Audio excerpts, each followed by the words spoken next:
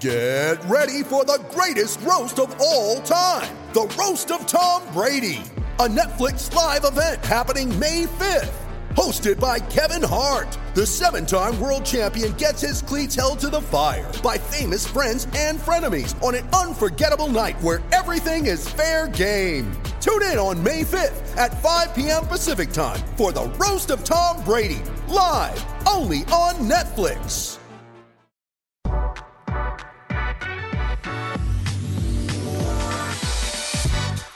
Today's episode of the Nick Bob Podcast is brought to you by my good friends at Pella Windows and Doors. If you're ready to rock with that spring project with some new windows or some new doors, you can make it happen with Pella. You can go a couple of directions to get the ball rolling. You can schedule a free in-home consultation where you're going to get a Pella expert to come out to your home, discuss your budget, your wants, your needs, and they're going to put a fantastic game plan together that works for you. Or you can check out their showrooms in Lincoln and Omaha. Great place to get the ball rolling as well. Turn your window and door remodeling dreams into a reality with the good people at Pella. Check them out online, PellaOmaha.com. That's PellaOmaha.com. And the Nick Bob Podcast is brought to you by my good friends at Runza. Well, it is back. The Reuben Runza is officially back at Runza. It's everything you love about a Reuben wrapped up inside the greatness of a Runza sandwich. Talking corned beef, Reuben sauce, sauerkraut, Swiss cheese, all inside the deliciousness of a Runza sandwich. So get out and take advantage of the new menu item, the Reuben Runza. Runza makes it all better.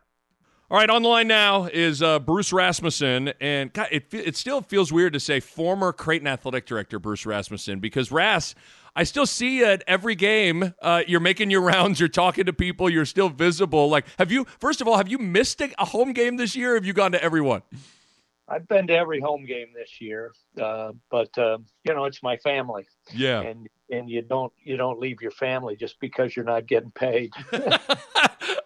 So what's it been like, though? I mean, what's it been like? You think about, the retirement and spending more time with your wife and your kids and all that. What's it been like now that you've actually gotten into the next kind of step and stage into your life?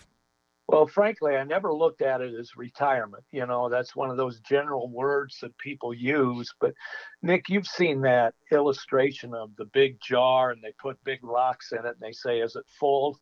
Yeah. And you go, no, you can put some little rocks around it. Then they say, is it full? No, you can put some sand around it. But the moral of the whole illustration is you can't put the big rocks in unless you put them in first.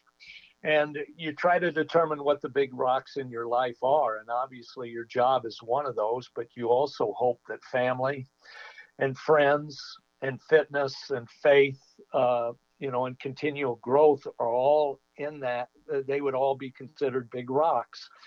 And some of it was my own fault, but the big rock of the athletic director position at Creighton really pushed out a lot of the others that should be big rocks. I wasn't able to spend as much time with my family.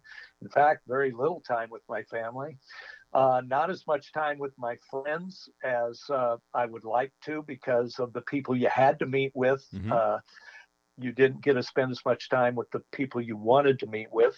My fitness had taken a real backseat. I used to tell people I feel a lot better than I look. I used to laugh when somebody say, well, fitness, working out is walking. And for people my age, walking is working out. Right. But,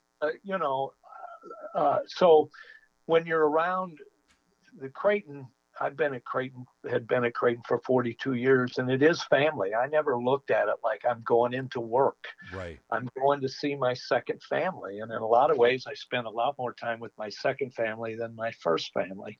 But as my kids, I've got 5 kids in this day, spread out geographically. I got 3 in Arizona and 1 in Montana.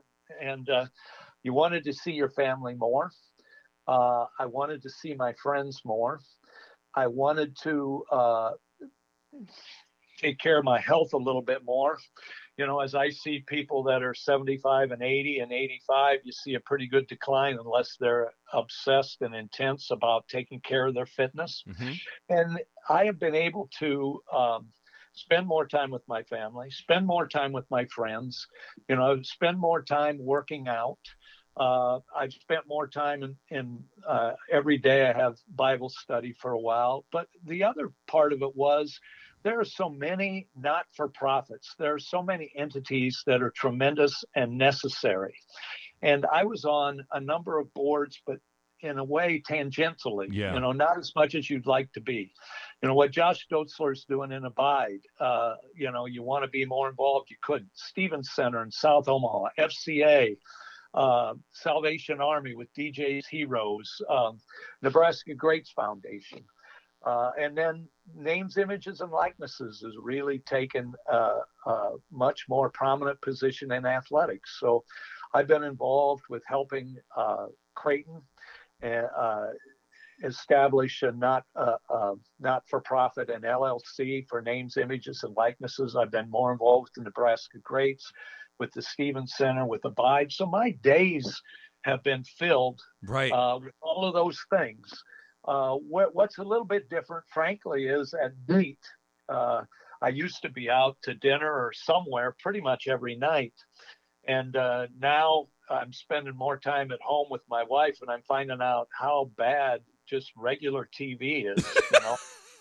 If you don't have Netflix or you don't have a basketball game on, there's not a lot. There isn't. No, there's not. That's a great takeaway from it being home. I love it. Yeah, I figured you're a guy that you love to stay busy. You truly are you're a selfless person. So I figured you'd be keeping yourself busy with all those sorts of things. But it's been fun to see you at the game still. You're always our little 5-minute conversations before every game are some of my favorite little talks we have. It's great. And it's funny, Ras, as we kind of reflect now on the regular season being done. I know you and we would have little conversations early on in the year, like, boy, this team's got a ways to go. They're young. It's going to be a work in progress. And of all the Creighton teams that might end up making the NCAA tournament, this has to be high on the list of, I don't want to say improbable because that's maybe a little like disrespectful to the players, but man, I remember leaving that SIU Edwardsville game in particular and thinking where Creighton had to rally late to win that game and thinking, boy, it's going to be a good year if Coach McDermott can get him into the NIT, sneak him into the NIT. And here we are, 20-10 and 12-7 in the Big East. What I think this is Greg McDermott's best coaching performance of his career. What say you? What stood out to you watching Greg McDermott kind of navigate this season? Well, I've watched Greg McDermott for 30-some years, and I've always felt he was one of the better coaches in the country because at the college level, there has to be the right relationship between the head coach and the players. You're not going to be successful, and it isn't just this way in basketball, it's this way in life. You're not going to be successful in basketball if all you do is at practice. You go to practice, you show up 15 minutes early, you do what you're asked of in practice, you stay 15 minutes late, and then you do other things. You're not going to be successful that way. Basketball, you need to find what you do in practice. It's a minimum job description. You find out at practice what you need to work on, and then you, with intentionality and focus and intensity, you go outside of practice and work on those things. And in order to have a team do that, there has to be a great relationship between the coaching staff and the players. And Mac has always been that way. And if you look back, a number of his teams have overachieved. Yeah. There's a verse in the Bible that says a prophet is least appreciated in his hometown. And I say that about coaches. Coach Altman, when he was there, had more credibility nationally, and he's certainly shown that since he's left. But Coach McDermott, when you look at what he's done throughout his career, okay, when he came in and Dana left, and you were aware of that situation. Oh, yeah. And a lot of people said, well, we got lucky. His son saved him. Well, it took more than a son, and Doug was unusual, but Grant Gibbs wouldn't be here without Mac. Jahens Manigay wouldn't have stayed without Mac. Yeah. Antoine Young wouldn't have stayed without Mac. Ethan Raggy was going to transfer to Minnesota, Right. But Mac did a great job putting that team together when it could have fallen apart, and we were top 15. All of those kids left a couple years later with a completely different roster. We're 19-2 when Mo Watson went down. We are going to be a 2 seed, 3 seed at the worst. Right. Mo Watson goes down with a completely different team, with Mo, with Marcus Foster, with Zach Hansen, with Kyrie Thomas. And that crew all left. And then we get Mitch Ballack, Marcus Zagorowski, Tyshawn, Mahoney, Damian Jefferson, Yep. a completely different group. Right. And we're Sweet 16 with that group. And now we lost basically our top 7 scorers, our top returnee, Sharif Mitchell, really hasn't played. So we really lost our top 8. Right. At a time in basketball where the message is get old and stay old. Mm-hmm. And if you looked at the Sweet 16 teams last year, there were 80 starters. Okay. 80% of those starters in Sweet 16 teams last year were juniors or seniors. We were a good example of that. Right. Okay. In the Big East, if you take Creighton out, we lost our entire starting lineup. Okay. If you take Creighton out, 80% of the players in the Big East last year returned. So we're not only at a time nationally where it's get old and stay old. In the Big East, we were get old and stay old. So to have Creighton win 5 road games in the Big East, to have Creighton win 12 games in the Big East, where we played an unbalanced schedule Yep. and played 10 road games and only 9 at home, where a Providence was the beneficiary the other way, to finish in the top 4 in our league and to have 12 wins is just amazing. Yeah. With 3 freshmen and a sophomore playing predominant roles. And with the injuries that we've had, I'm not sure it's Coach Mac's best job, but it is a tremendous example to everyone who didn't already know it, how good a coach Coach McDermott is. Yeah, it's a great summation. And the interesting thing to me is, we talk about the Creighton culture and the Creighton way, and ultimately those are just, they're handed on to people, and then they hand it on to the next group. What's interesting about this year is all the new, where you have 2 new coaches. You pointed out all the brand new guys on the roster, and yet the culture, it still felt the same, and it still looked the same. Yeah. And I guess a lot of that has to probably go to Greg McDermott, because he's probably the one constant with all that. But I think it's just an interesting case study in culture, right? Like of how that can continue to get passed down even with so much turnover, when you got a guy that, as you pointed out, I think Greg McDermott's greatest strength is a lot of people point out his offensive acumen and all those things. His greatest strength is his ability to connect with people. And I'm sure that probably is what's on full display here. I couldn't agree more. And what I think his biggest strength is he gets people to believe they're better than they are. And that's amazing. If you have a belief in yourself and your teammates, even if that belief is somewhat not necessarily backed up by people, but right. a big factor. And it isn't just Mac, it's his entire staff. But right. I've always said this, the best way to have the culture that you want is to recruit or hire. It's much easier to hire the right culture or to recruit the right culture than it is to change people to fit a culture. Yes. To give you a good example of that, Ryan Hawkins is a perfect fit for our culture. Okay, it isn't just his basketball talent; it is his culture. Alex O'Connell, when kids transfer, or when you have freshmen. Mm-hmm. And I've talked to a number of coaches about this, and let's start with Jay Wright. For years, Jay Wright never played as freshman. Look at all of the people that he has, all the former players that are in the NBA that sat out the freshman year. Brunson, Arcidiacono, DiVincenzo. I mean, you can go right down the list. Bridges. Those sat out a year. it isn't just that they were older. There's another factor there. And let's look at the one-time transfer and the negative impact. There's a lot of positives about one-time transfers, but high school seniors and transfers choose a school for selfish reasons. Okay. Mm-hmm. If you're a high school senior, you're choosing a school that's got, you think it's a great place for you to play, but there's a role for you, and you're going to have a role that you like. You're going to have a system that you like. Those are selfish reasons. Same with the transfer. You don't leave a school and go somewhere else except for your first thought is, what does it mean to me? Yep. And what Jay Wright said, and I've talked to Dana Altman, you look at Nebraska, I think they're going through some of the same things, is the first year a player is in the program, the name on the back of the jersey means more than the name on the front.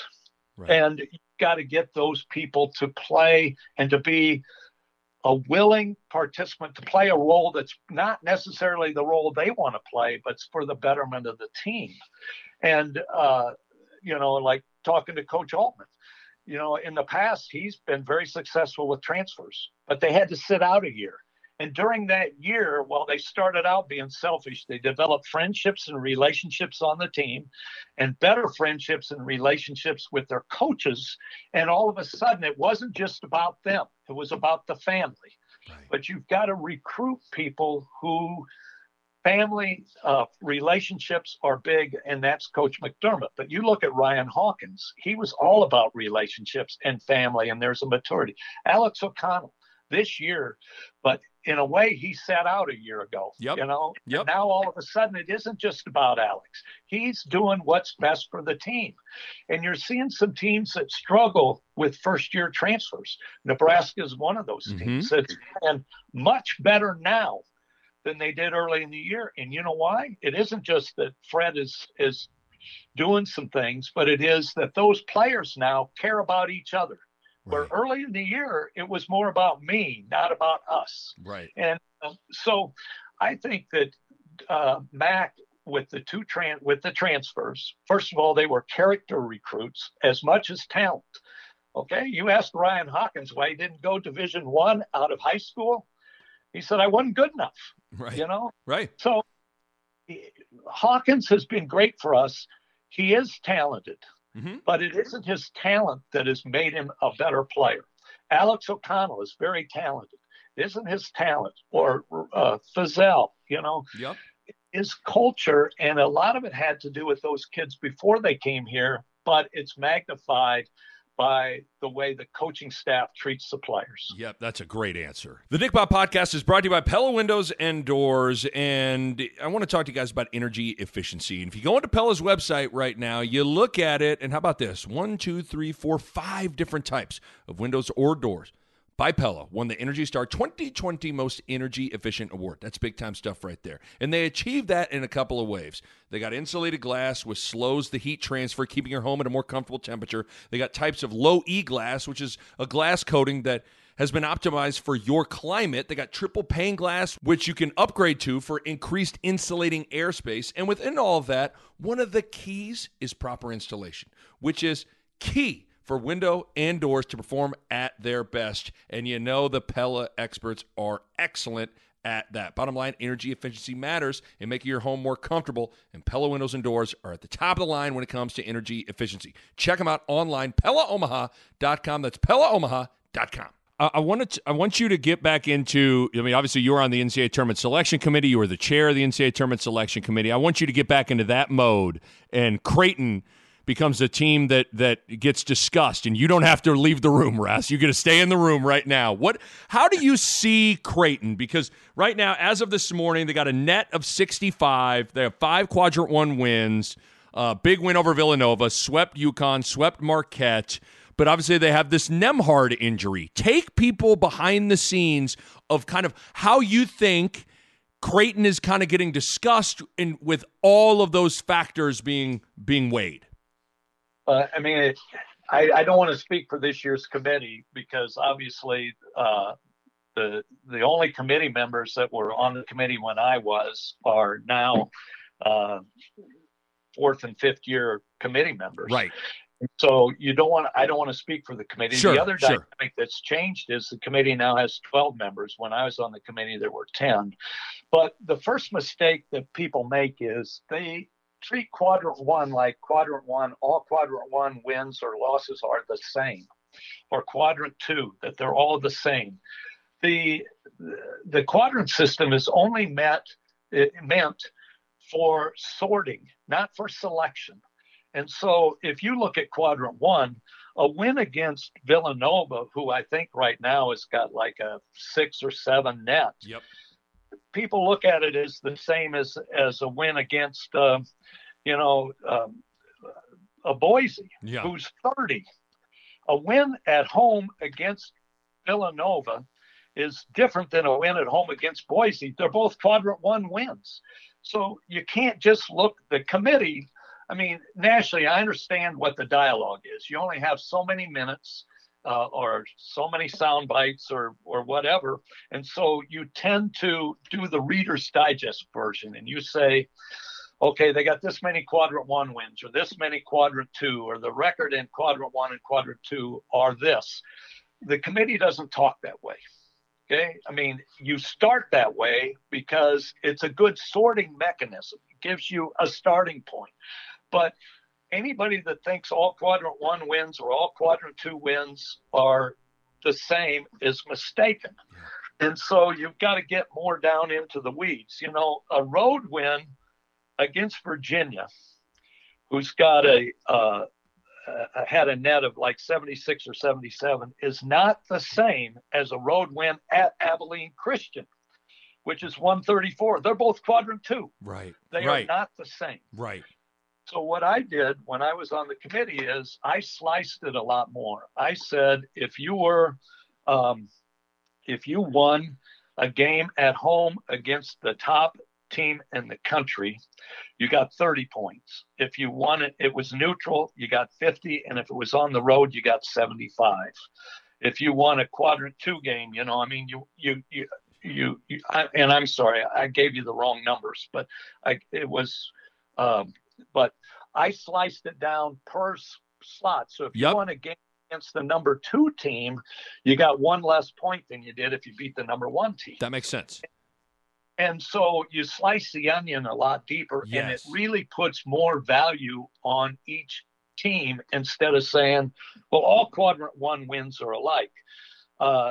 Gonzaga was number 1 in the net. Yep, they are. Yep.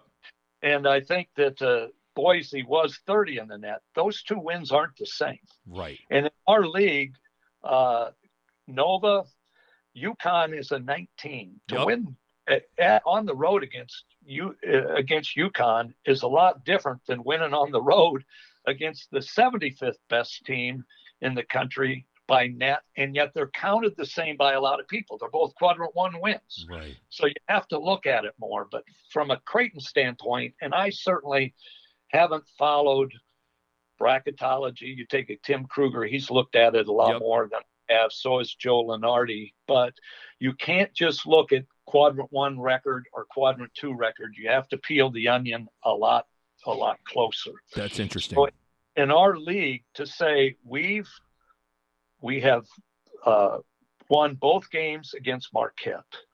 You know, we've won. Now we got beat by Xavier. We got beat by Seton Hall, but we won both games against UConn. We split with Nova.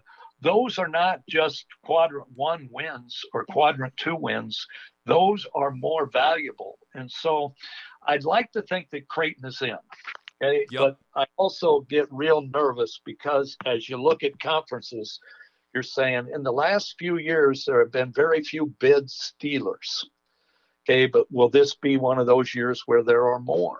And by that, you mean, okay, first of all, there's 32 teams that automatically are in. They win their conference, okay?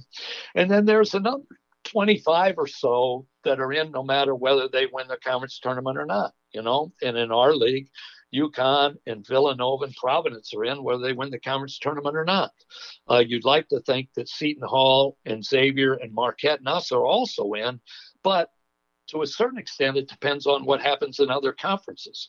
So you look at other conferences and you say, okay, who could potentially win their conference that wouldn't be in without winning their conference. There's a good game today. It's a good Drake Loyola. Yep.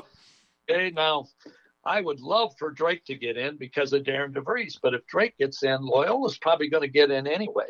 That's going to take one of those at-large bids away from somebody. Right. And is this going to be a year where it happens in a number of conferences? So, well, I would say if everything ended today, we are in. But how many conference tournaments either somebody's going to play their way in, or potentially play their way out? Right. And in a number of conferences where somebody is going to get in, whether they win their conference tournament or not, is somebody going to get in that shouldn't? And so, there's a lot. I would like to think we've done enough to get in, right. But this next week with conference tournaments, you just root for the favorites. Right. Yeah. Well, even last night was at Murray State. There's a lot of teams rooting hard for Murray State in the Ohio Valley Championship game last night, and they came through. Like, to your point. And I'm curious, can you take me into the committee room a little bit about injuries and about Nembhard? Nembhard now being out, and what just kind of. I think there's a lot of people that try to predict what is being said in the room. What's being said in the room when you're dealing with a significant injury? Because I don't think you want to. I mean, it has to be considered, but it can't. You can't weigh too much on than what they look like without that player too. So it's a weird balance. Well, and again, it's an interesting dynamic, and it's great. And I don't want to speak for the committee. When I was on the committee, we looked at injuries from the standpoint of there's a difference between earning your way into the tournament and then the seeding is a little bit more of a prediction, where the getting into the tournament's a little bit more results oriented. And, so what you're doing is saying Creighton should be in based on results. But with Nembhard not being there, it may affect your seeding. Got it. And okay. Let me give you an example that I gave to John Calipari a few years ago when he was asking why Kentucky wasn't seeded better. And I said the committee's responsibility is to treat every game the same, whether it would take place in November or whether it took place in March. And there are a lot of reasons for that. And that's like if a Drake gets to play Iowa early in the year, you don't want to discount that win that Drake has against Iowa because it took place in November and Iowa's playing a bunch of freshmen, Yep. So I use the golf analogy and say your handicap in golf is determined by your 20 scores. The score that you had first on your handicap counts just the same as the 20th score. Mm-hmm. And so you have a handicap based on those 20. When you do results oriented, your results are based. The game you play in November is just as important as the game you play in March. And but when you get into predictive, you say, okay, Creighton wasn't very good in November, but as the year went on, because they were playing freshmen, they're a lot better. So I would predict Creighton being different now than they were in November, even though that result in November counted the same. So again, to use a golf analogy, if I shot 80 in the first round of a 4-round tournament, and yet the last round I shot 65, those 4 rounds all count the same. Every stroke you took on Thursday counts the same as the one on Sunday. Yeah. But if your handicap, Nick, is 12, but a month ago it was 20, but you took some lessons and it's kicking in. And my handicap is 12, but a month ago it was 8, and I got the yips, and I can't make a putt over 6 inches. Right. We'll have a 12, but if we played each other, I would pick you to win. Okay, that's predictive. Got it. So the committee's going to talk a lot about, with the injuries, you can't project. The more a team plays without a player, the better picture you get of that team. Right. Okay, so if it's one game, it's hard to say. But as you see 4 or 5 or 6 games, you got a better idea as to how the team is without it. That will impact seeding. Yep. Now, again, for Creighton, the UConn win was big. Huge. The fact that we played Seton Hall a one possession game is big because it shows Seton Hall is going to be a obvious NCAA tournament team. So is UConn. The fact that we played those teams the way we played them without Nembhard will be discussed by the committee. I don't think it'll make a difference on whether we get in or not. It may make a little bit of difference with seeding, and the fact that we lost the games, a couple of the games, is not as critical as who we were playing and how the game went, if that makes sense. That makes perfect sense. That makes perfect sense. Couple more things, we'll let you run, Ras. What are your thoughts on the net? I mean, because it's I like it to a certain extent. I think it's clear. I've had some people ask me, hey, why is Creighton's net not very high? I think it's at 65 right now. And I said, a lot of it comes back to how you fare in some of those non-conference bye games. Like, I think one of the things Creighton had to grind to beat Kennesaw State and SIU Edwardsville and Southern Illinois, and they didn't hammer those teams. Whereas in Iowa, for instance, they crushed all of their non-conference bye games, and that kind of can make the net go up and down a little bit. It was funny. I was talking to a coach, and they brought up a point and say, with the net, we might have to start telling these teams when we do a bye game, like, hey, if we're up 20 with 5 minutes left, we're not going to call off the dogs. We're going to probably try to win the game by 30 instead of, taking out the starters, and all of a sudden it ends up being a 12-point game, because that impacts the net. Am I way off on that? What are your thoughts on the net?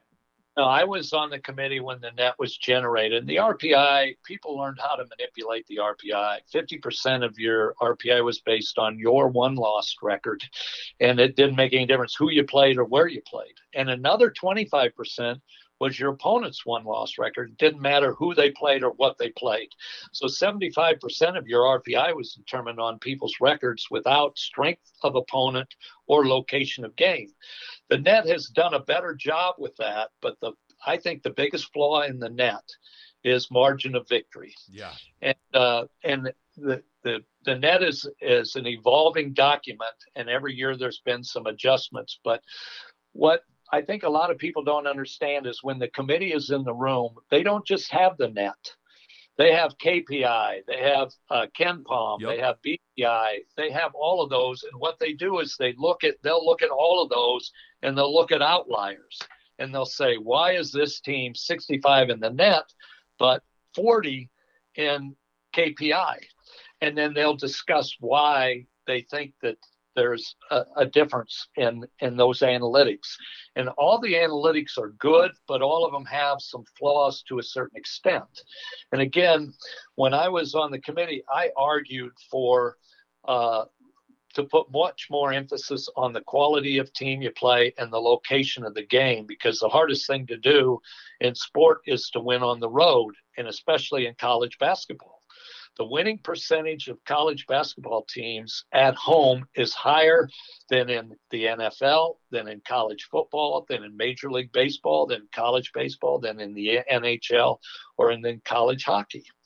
I think it's because of the officiating, because you can reach out and touch an official in men's basketball where there's a barrier in football, in baseball, in hockey. So road wins are critically important, and the committee recognizes that, even though the analytic may not. So the road wins, when you show an ability to win on the road, that says something about your culture, and it says something about your team. And so I think the biggest flaw in the net is margin of victory. And when we were developing the net, one of the things that I wanted them to put in, and I'm not a computer programmer, so is game control. Because, for instance, to your point, if you're playing a team and you're up 20 at half, and then at the last 5 minutes of the game, and you're up 20 the whole game, in the last 5 minutes you put in your walk-ons, and it ends up being a 9-point game. Right. That's a lot different in game control than you're playing Villanova, and you're down 2 with a minute left. You're a one-possession game. They hit a 3, you're down 5. You come down quick. You take a quick 3, you miss it. They rebound, you foul it. And all of a sudden, it's a 9-point game, and it was one possession for 38 minutes of the game. by a lot of analytics, those two games are considered the same by the analytics, but they're completely different. Right. So again, you have to get into the weeds, but I think game control is big. And I do think with the net, the biggest flaw in the net is, and I think there are two, but one is margin of victory and the other is location of game. Yeah. Location of game and margin of victory. Margin of victory is given too much credence and location of game is not given enough. And I do think that the committee recognizes that, and that's why the net is a sorting tool. Quadrant 1 and quadrant 2 are sorting tools, but when they start peeling the layers on the onion, they'll talk more about that kind of thing. Last thing, we'll get you out of here, Ras. I'm curious, and this next topic is not meant to be let's have Bruce Rasmussen and Nick Bahe kick Nebraska basketball and criticize them right now. That's not what I'm trying to do. I want to get your observations on Nebraska basketball from afar. Like, I'm curious, as one of the best basketball athletic directors ever, someone who is a basketball guy, not just this year and in the now, but really even zooming out over the course of the last 10, 20 years. What have you, I guess, just take me in your thoughts as you've kind of watched from 50, 60 miles away, because certainly there have been some struggles. They're well documented.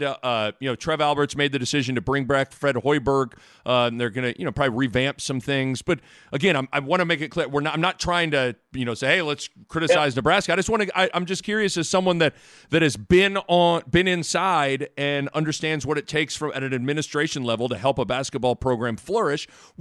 Give me your thoughts on what you've seen from Nebraska basketball. Well, this year, they definitely have talent, but it's like putting the pieces of a puzzle together. And it isn't just you can have great pieces to the puzzle. They have to fit.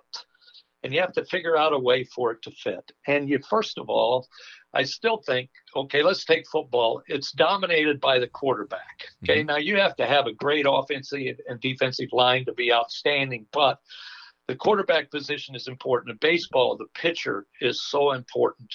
And in basketball, the point guard is. And Nebraska has taken a guard this year that was an off guard, not a point guard, and they've made him a point guard. Early in the season, they really struggled because of it. But Verge has gotten so much better as the year's gone on. And because of that, they're playing a lot better, but also they're playing, as I talked to earlier, they're playing more as a team. Nebraska's playing a lot better right now than their record, but it's because they're not just thinking about themselves. They've got relationships, and it's obvious when you watch them play that they've got relationships with each other. So I think, and again, there was a time when to build your program and have a primary cog be transfers it was easier to be successful because they had to sit out for a year and they learned the system for a year. They learned the culture for a year. Alex O'Connell is a good example of that. It's harder now with transfers because they can play right away. And I think as the year has gone on this year, Nebraska is playing much better right now than they played at any time during the year. But again, I just think and when I first came to Creighton, the head coach was so dominant. And even when Dana Altman was here, and you played for Coach Altman, he dominated practice. He dominated everything, the recruiting and practice and everything. And the rules have changed and the game has changed, that you can be a pretty average coach. If you have the right staff, you can be successful. And as I've told people, you can be a pretty average athletics administrator. When you have a great staff, you can prop up even a dirtbag from Iowa. I've done that for 27 years, So your staff is so much more important than it used to be. And so what you do with the staff, whether it's football or basketball, what you do with the staff has to fit your culture and it has to fit your university. So example, in football, a staff that might have been successful at Central Florida may not be successful at the Big Ten because of the geography and the conference and the culture at Nebraska that's necessary to win. The same in basketball. And so while hiring the head coach is critical, it's also critically important that you have the right staff that fits your culture and fits the pieces together. And I'm not sure in hindsight, hiring is inexact. Yep. But I'm in hindsight if you'd say that Nebraska has been real successful at doing that. Right. Bruce Rasmussen, great answer, great stuff as always. Are you going to be in New York? Are you going to be there for the Big East tournament? Are you going to watch it at home from your couch? What's your plan? Well, first of all, when you're my age, Nick, you're not sure where you're going to be tomorrow. So I hope to be in New York, and I hope to be wherever it is the Jays go. Okay. And I hope to see you. Yes, sir. Sounds good. Ras, I appreciate your time so much. This was awesome. Hopefully we'll see each other in New York, pal. Okay, take care. Thanks. Thanks, Ras. A Huda Media Production.